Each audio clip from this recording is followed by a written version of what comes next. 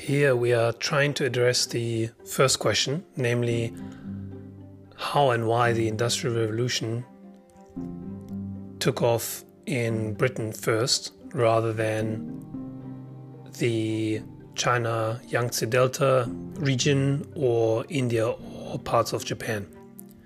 And we base, as previously mentioned, our discussion of this topic on Robert Allen's book, Global Economic History, A Very Short Introduction. So in that book, he first rejects some factors commonly assumed to have prevented other parts of the world economy from developing the Industrial Revolution, and some of these factors are often mentioned in discussions about development economics and economic growth. So the factors that seem to be not so relevant in explaining why Britain was first to industrialize is geography, second, culture and norms, third, institutions. Certain institutions matter while others do not. As far as geography is concerned, the location and accessibility of resources, the weather, the climate and so on, all constitutes geography. But geography can be mediated by technology. So geography is not necessarily destiny, although it does to some extent matter. And this will be later seen in terms of the resources of coal that Britain has available, but it can be mentioned that technology allows Britain to access these coal resources. So second, culture and norms, and this is typically associated with a tradition of thought in historical sociology harking back to Max Weber, the German sociologist, that relates, for instance, social and cultural norms such as work ethics. He mentions the Protestant work ethic that are important for being conducive to economic growth. And these have secondary effects on other aspects that could inhibit or foster economic growth. In addition, social norms or cultural norms could relate to fertility, the role of the family.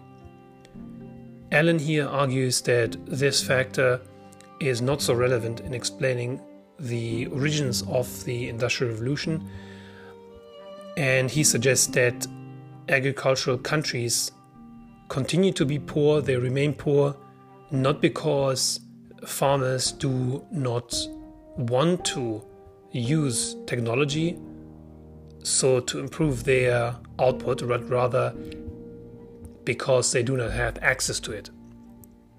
And this discussion will be useful for our later exploration into China's transformation post-1978, because it will be seen that the availability of, for instance, chemical fertilizers and installed irrigation systems that were the legacy of the so-called planning period allowed Chinese farmers and allowed Chinese agricultural output to rise tremendously after the 1978 reforms.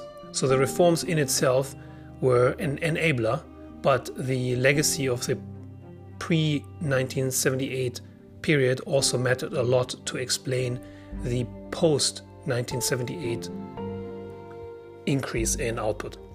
Now, having discussed geography and cultural norms being not that relevant for explaining the Industrial Revolution takeoff, now we come to a third factor, which is institutions.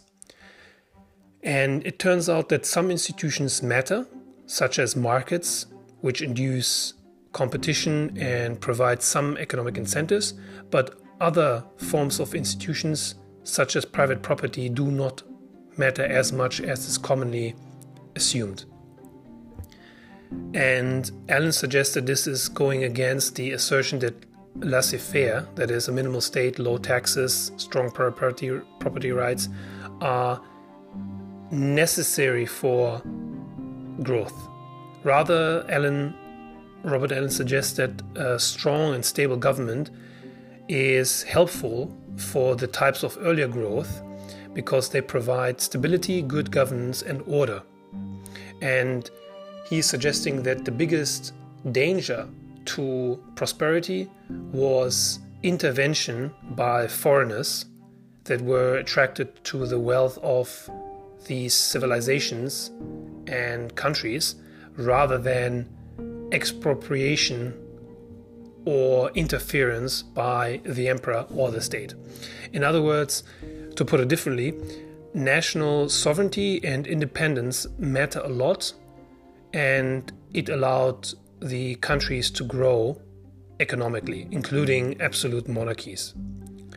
And this will also be seen later in the post-industrial revolution period, where countries without independence, national sovereignty, such as colonies and the post-colonial states, did not fare economically well due to their earlier lack of economic freedom and independence.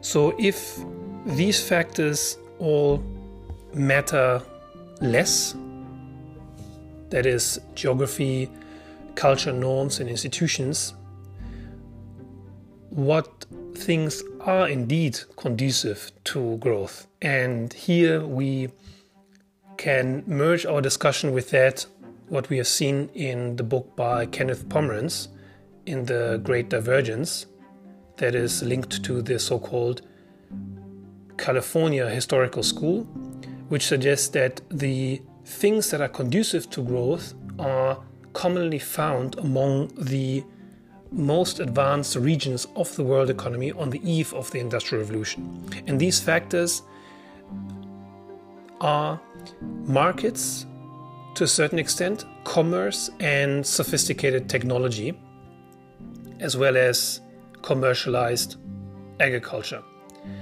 And the most advanced parts of Asia share these factors, markets, commercialized agriculture, and sophisticated technology, with the most advanced parts of Europe. And it should be noted that the level of technological sophistication is comparable, but the type of technology that exists in Eastern and Western Eurasia, so that is in, say, Netherlands and Britain, is different from the type of technology, although it is quite high, in India, Japan, or parts of China.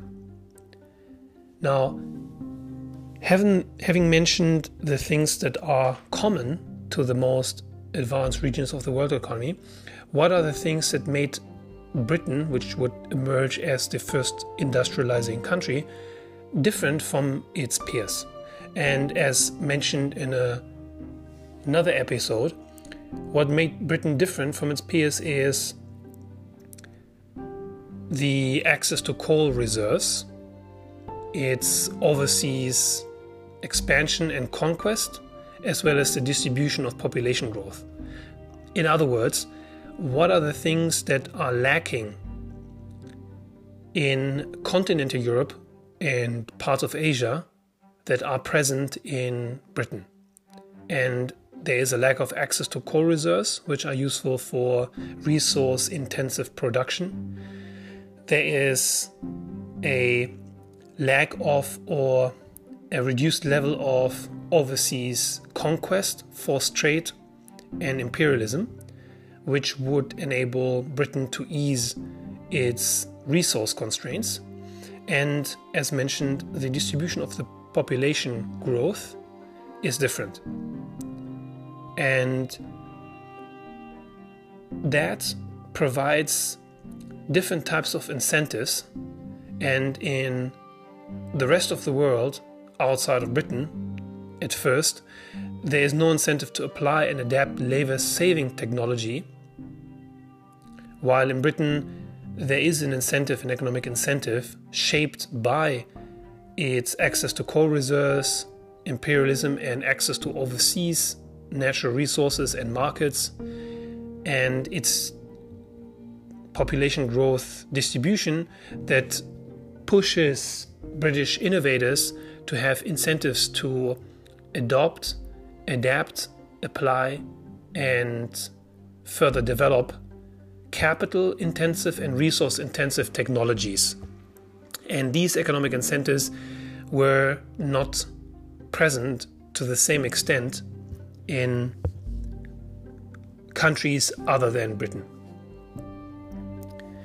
So, to preview the things that do matter and that pushed Britain ahead relative to its continental European partners and the peers in Eurasia are threefold: imperialism, technology, and globalization.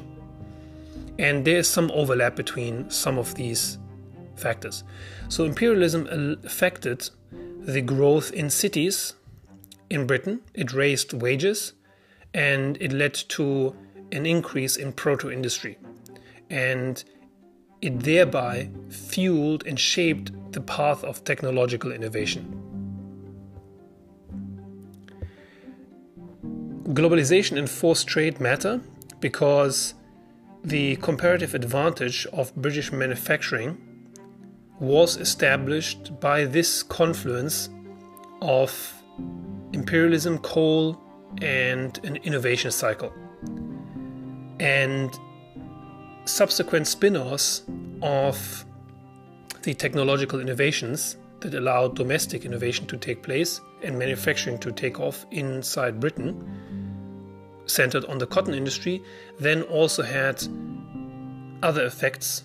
For instance, steam power allowed the development of steamships and transport, and that made international competition fiercer and enabled further growth of manufacturing after Britain established its comparative advantage in cotton and some other manufacturing industries, and it allowed it to sell its output overseas in its colonies, which were restricted from developing their own native industries or switch to different sectors of production.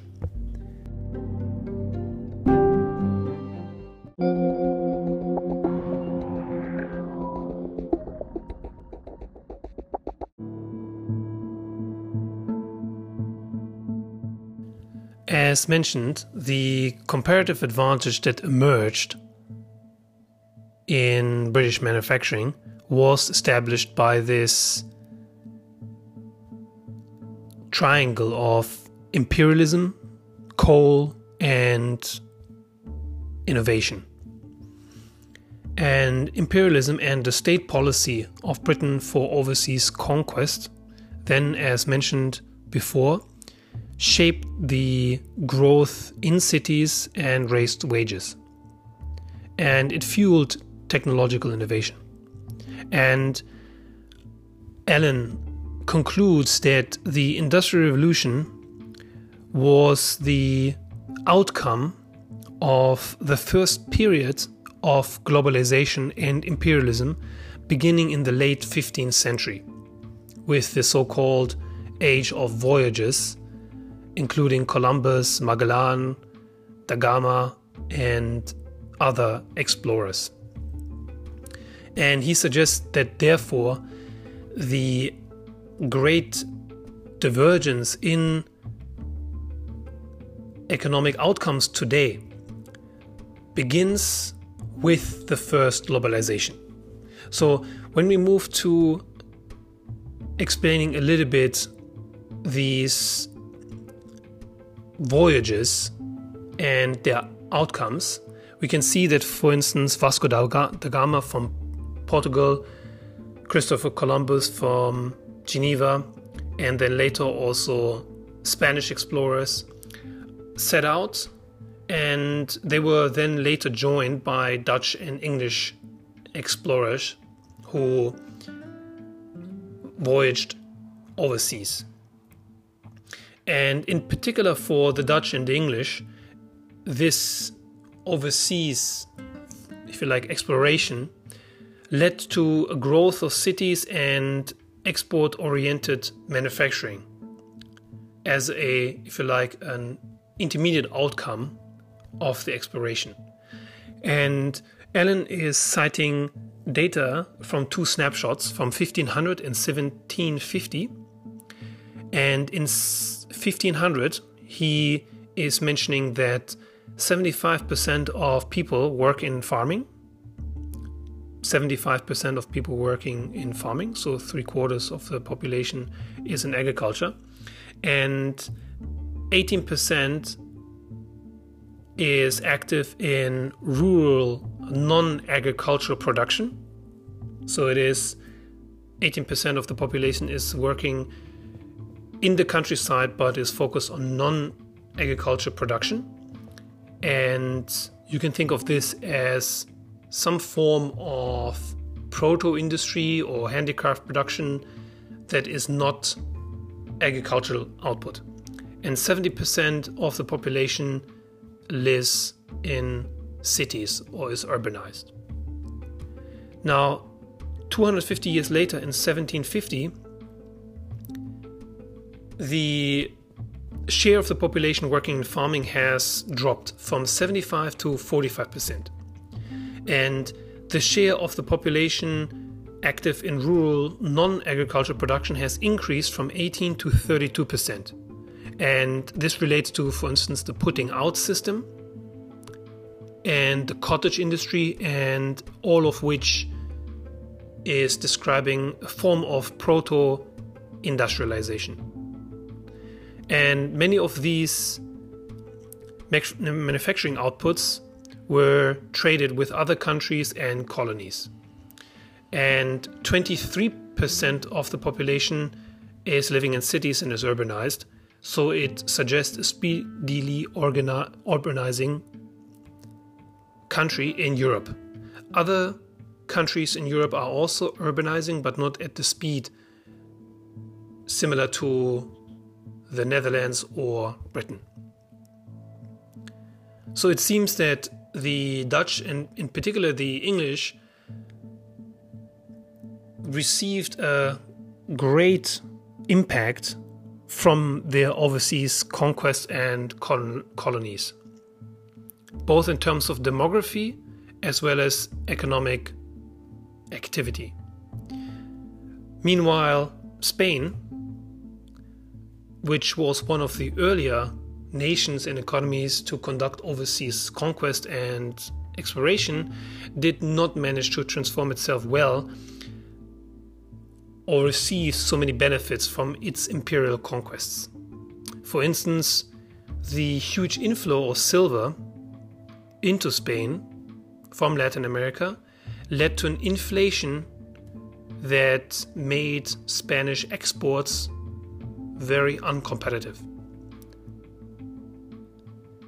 However, on the other side, successful imperialism had major effects on Britain, as mentioned, the urbanization, rise in wages, and a pressure on agriculture to supply food to the then growing population, which then later provided economic incentives for the so-called British agricultural revolution.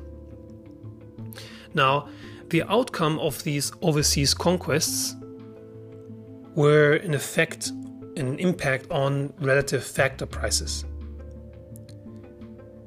Factor is a word that describes an input for production. So factors of production are inputs for production. Typically, there are three: land, labor, and capital.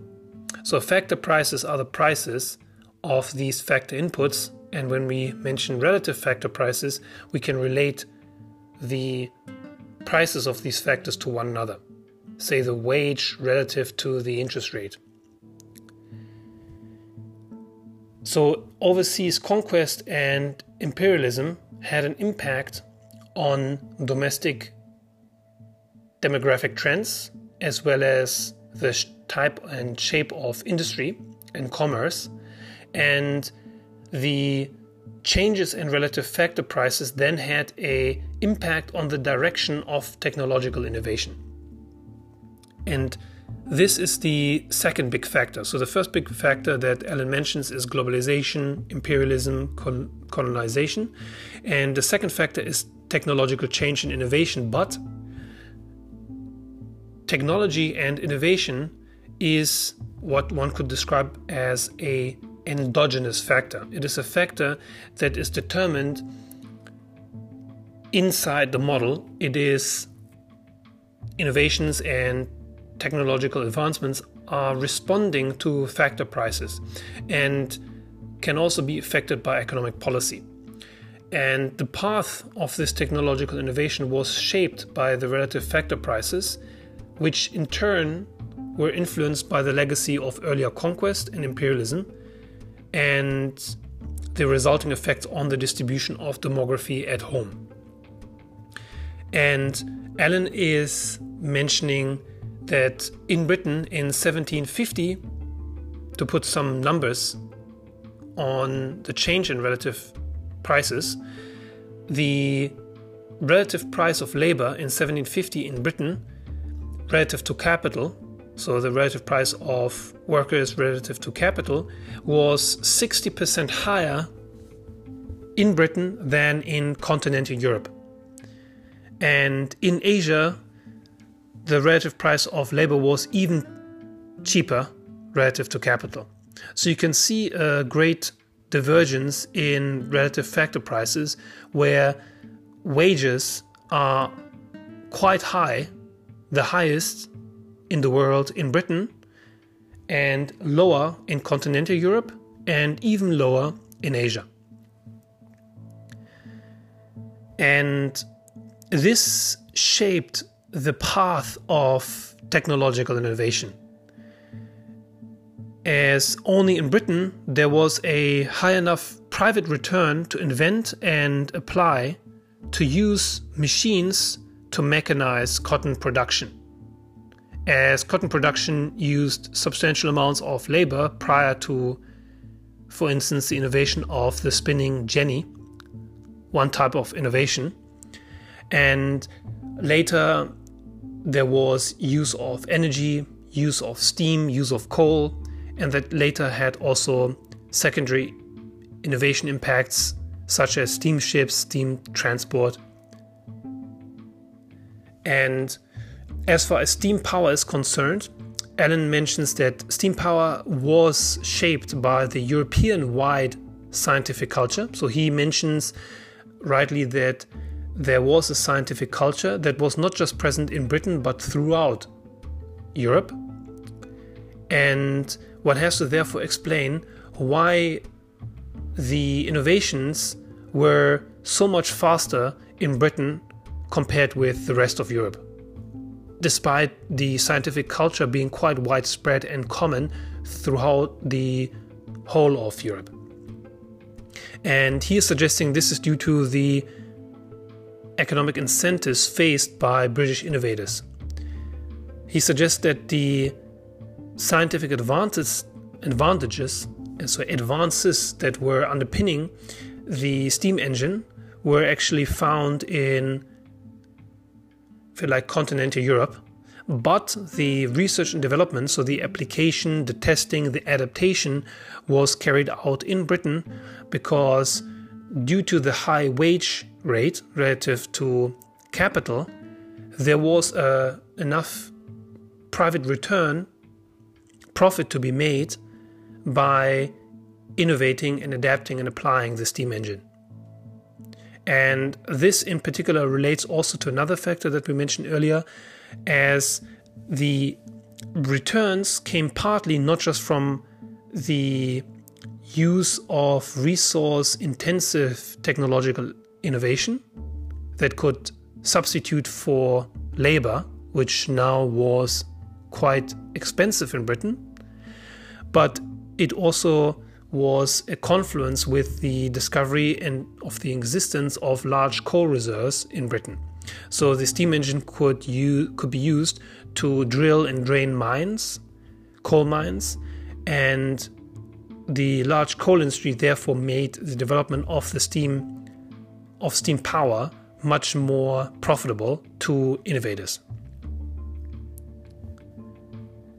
Now, the result of imperialism and then the impacts on domestic demography and the rise of technological innovations that were using capital intensively and resources intensively was a reversal in manufacturing fortunes. And this is, if you like, the result in the conclusion of the answer to this first question. Namely, why did British Industrial Revolution take off first? And this reversal in manufacturing fortunes then resulted also in a shift in the locus or the center of gravity of economic activity.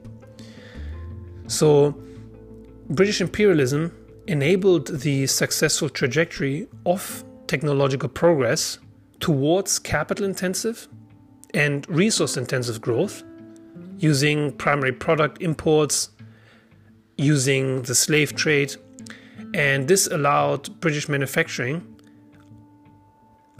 to produce more and use its colonies and other markets as outlets for its industrial output.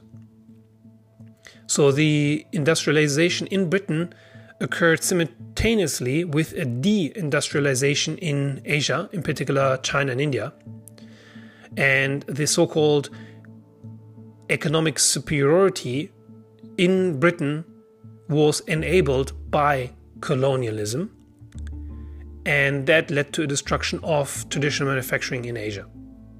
And as mentioned in another episode, the reversal of manufacturing fortunes and the shift in the center of gravity of economic activity can be compared by relating two dates in modern history, namely 1750 and 1913, where in 1750 about 2/3 of manufacturing took place in Asia. So 60% of manufacturing took place in Asia, China and India in particular. Although manufacturing output per head was approximately the same with the most advanced Western European countries. And then just before the First World War in 1913, only 5%, so from 60% to 5%, was the share of world manufacturing output by Asia, in particular China and India. And more importantly, the output per head in terms of manufacturing output in the UK was 38 times that of China's and 58 times that of India's.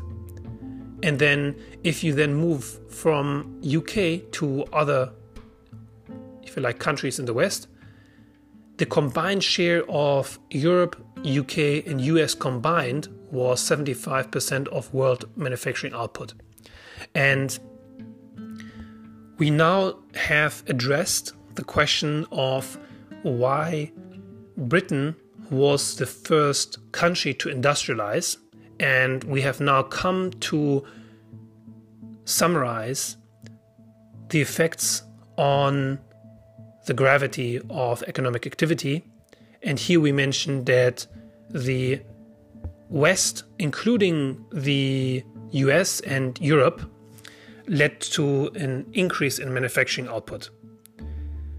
And we now turn to this development and growth in the part of the world economy that we can call the rest of the West.